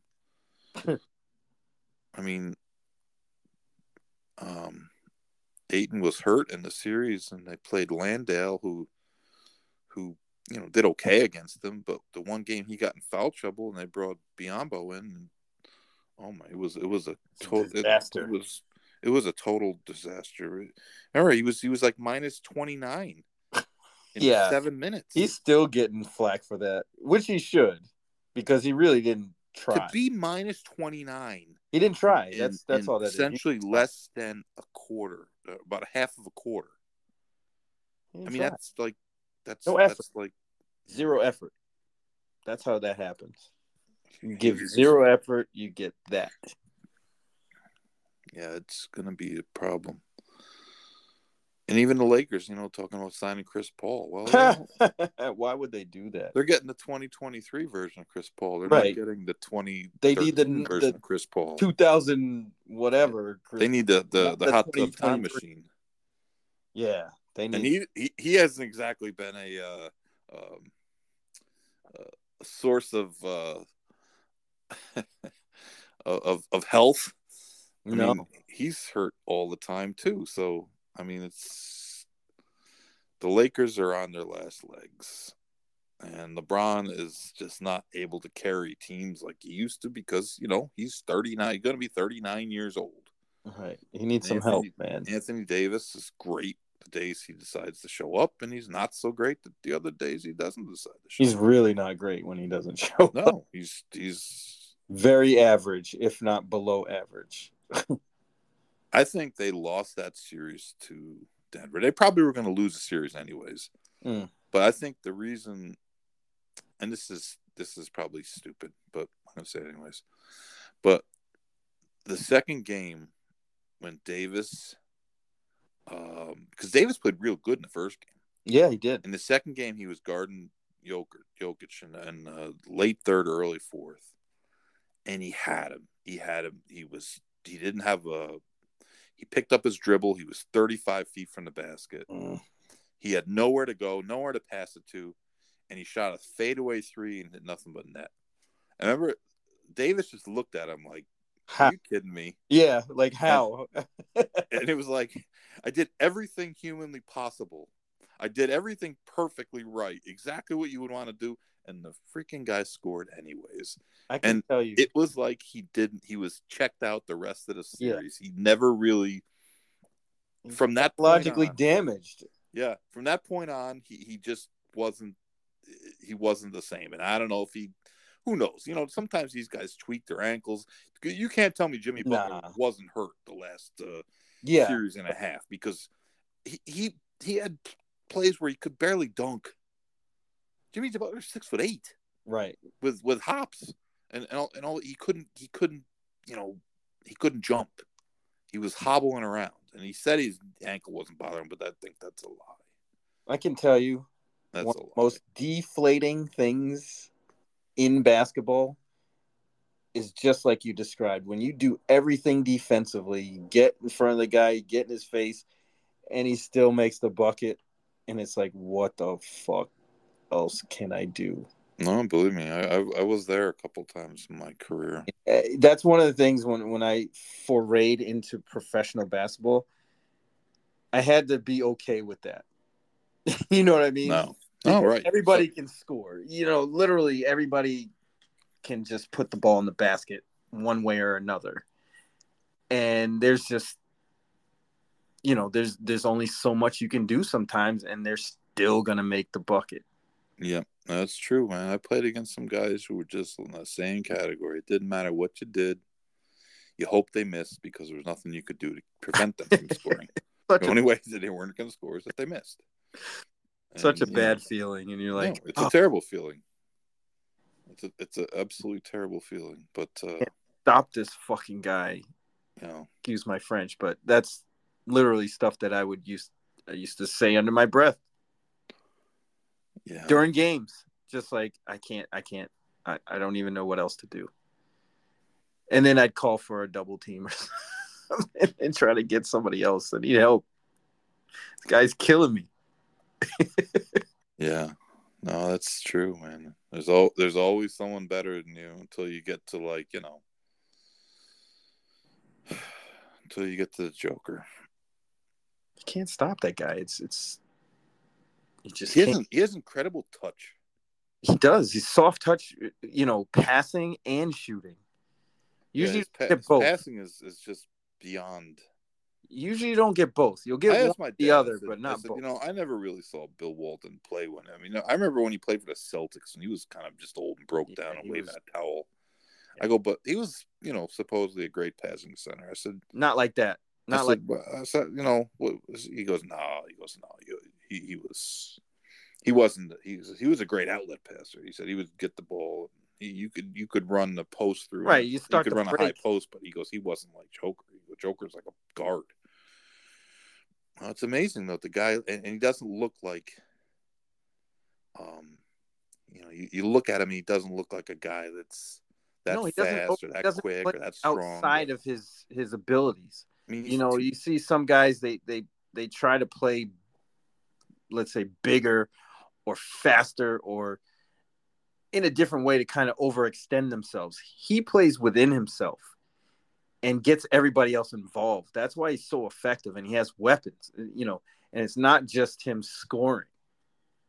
I mean, he does a whole lot of things. I mean, he's terrific. And now he's got to be a deadly 3-point shooter. Right. He hits threes. I mean, how can you stop anything he does?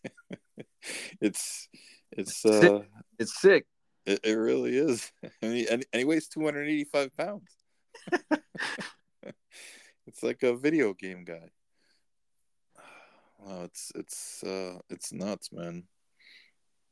And Jamal Murray, I mean, he played great. He overcame the jinx, the sports pick girl jinx.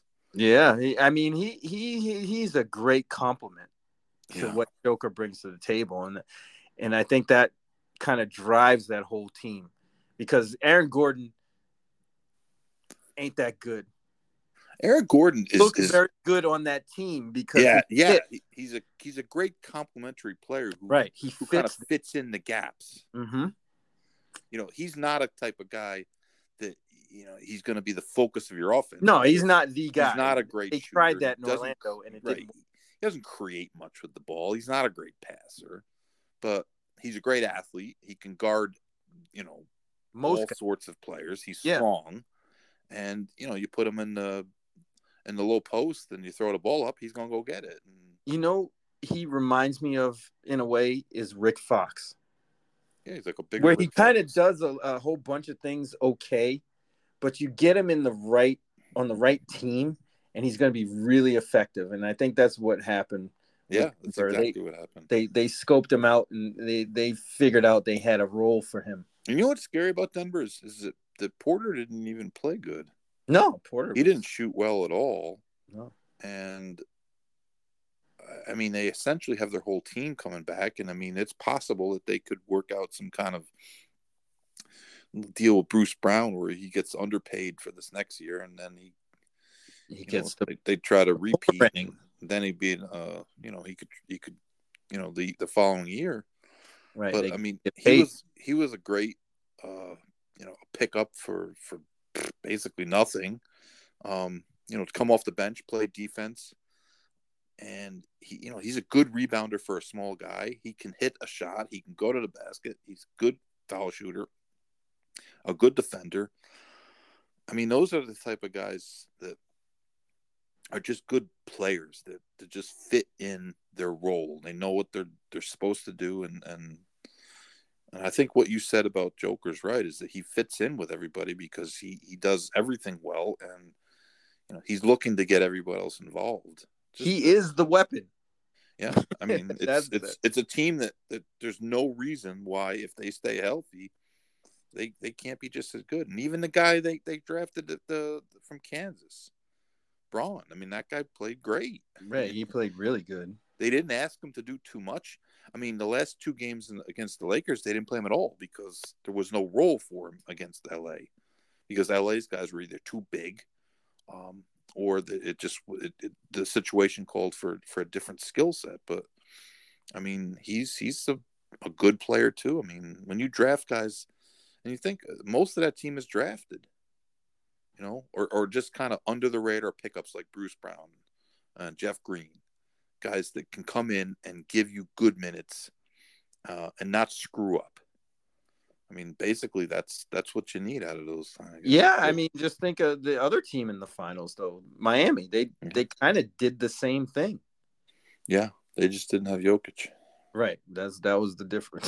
Yeah. That was the major difference. That was why they were, one game from getting swept. I don't know.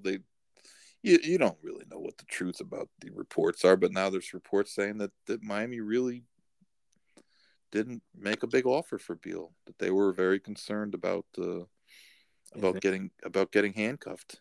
Yeah, I don't blame him. I mean, that's not the kind of guy you would want to get handcuffed to anyway. No.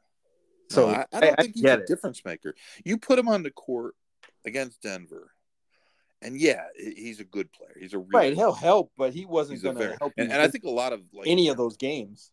I think a lot of people that don't follow the NBA don't understand how good Bradley Beal is. He's really good. Very good. he's like a Jimmy Butler type scoring level good. I mean, he's probably a better shooter than Jimmy Butler. Probably not as good going to the hole, but I mean, he's on that par. This guy scored 30 points a game 2 years ago. Yeah.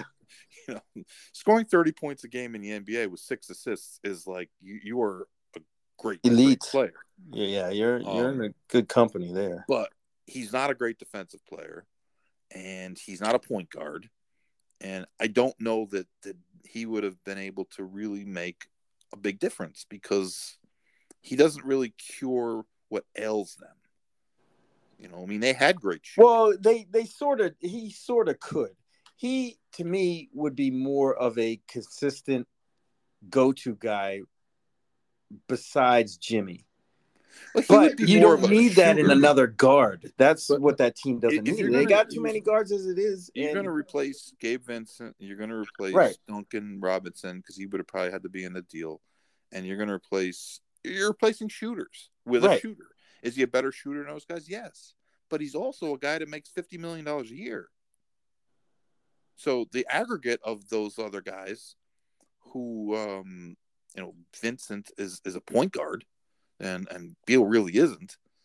So, the aggregate of 3 guys, of Strauss, Vincent, Martin. and Martin. One of the Martins. They make a quarter of what the guy makes. Right. That's the thing. And people don't realize or understand that, that goes into the shopping. You don't want to pay one guy what you could get for 3 right in different forms. I mean, you basically have your point guard, 2 guard, swing forward. Right. And that's why the price of one Bradley Beal. And that's the difference between him and Lillard. Lillard is a point guard. Yep. And if they could get Lillard, that's who they should try to get. I mean, I think they would handcuff themselves because he is a different type of player. He's a unique player. Beal is redundant on that roster, and Lillard is not. Right. I think Pat Riley kind of figured that out. Yeah. Now, I don't know if Lillard's going to go, like you said. I don't think he'll get traded. I don't think he's going anywhere. I think he's going to stay in Portland. I don't think he has any intention of leaving, period. Nah, I think it's all performative. Yeah, so. We'll see, though, in next week. I don't know. This week. He can't officially be traded until July 9th, but they can trade him. They can just make it pending July 9th. But you would think if they were going to do it, they would do it before the draft. But, right. They have a valuable chip. They have the third pick. The third pick is a third pick in a top 3 heavy draft. So I thought it was funny now that this week all the anti-Wemby people have come out of the woodwork. He's not going to be an all-star next year. Yeah, no shit. No kidding. 19. He's 19 years old. He's from a foreign country. Hello. He also has an 8-foot wingspan. Well, they want him to win championships from the jump and win every championship until he retires. He'll win championships if he's on the right team. Mm-hmm. That's the thing that people forget. The championships are not an individual. They're a team's win. There's no player who's ever won a championship with him and 5 other bad guys. Never happened. Ever. Never. 0. Nobody did it. So Will Chamberlain was scoring 50 points a game, and he couldn't do it. He couldn't come close to doing it. So, it's just I just think it's funny that people are saying, oh, well, he needs to bulk up. He's 235 pounds. He's bulking up all right. Yeah, he's growing taller. That's the problem. Yeah, you don't want him to be too heavy. Right. Then you end up with somebody like, Yao Ming, who got hurt. Yeah, right. Problems, stuff like that. So, and that's a real thing. I think that is something that, it's nebulous. You can't tell if the guy's going to never have an injury or if he's going to get hurt right off the bat or what's going to happen. But, it is an issue, and that's been the problem. We talk about Bill Walton. That was Bill Walton's problem, feet. Like you said, Yao Ming, another guy, an oversized guy who's Sean Bradley didn't hold up. Right. Always. So all those guys once you get over Chet, 7'2", 7'3", that's when the lower extremity issues start to happen. We gotta have a big year out of Chet though, because we need Chet. I traded for Chet. No, you did the right thing. I tanked for the future. That's right.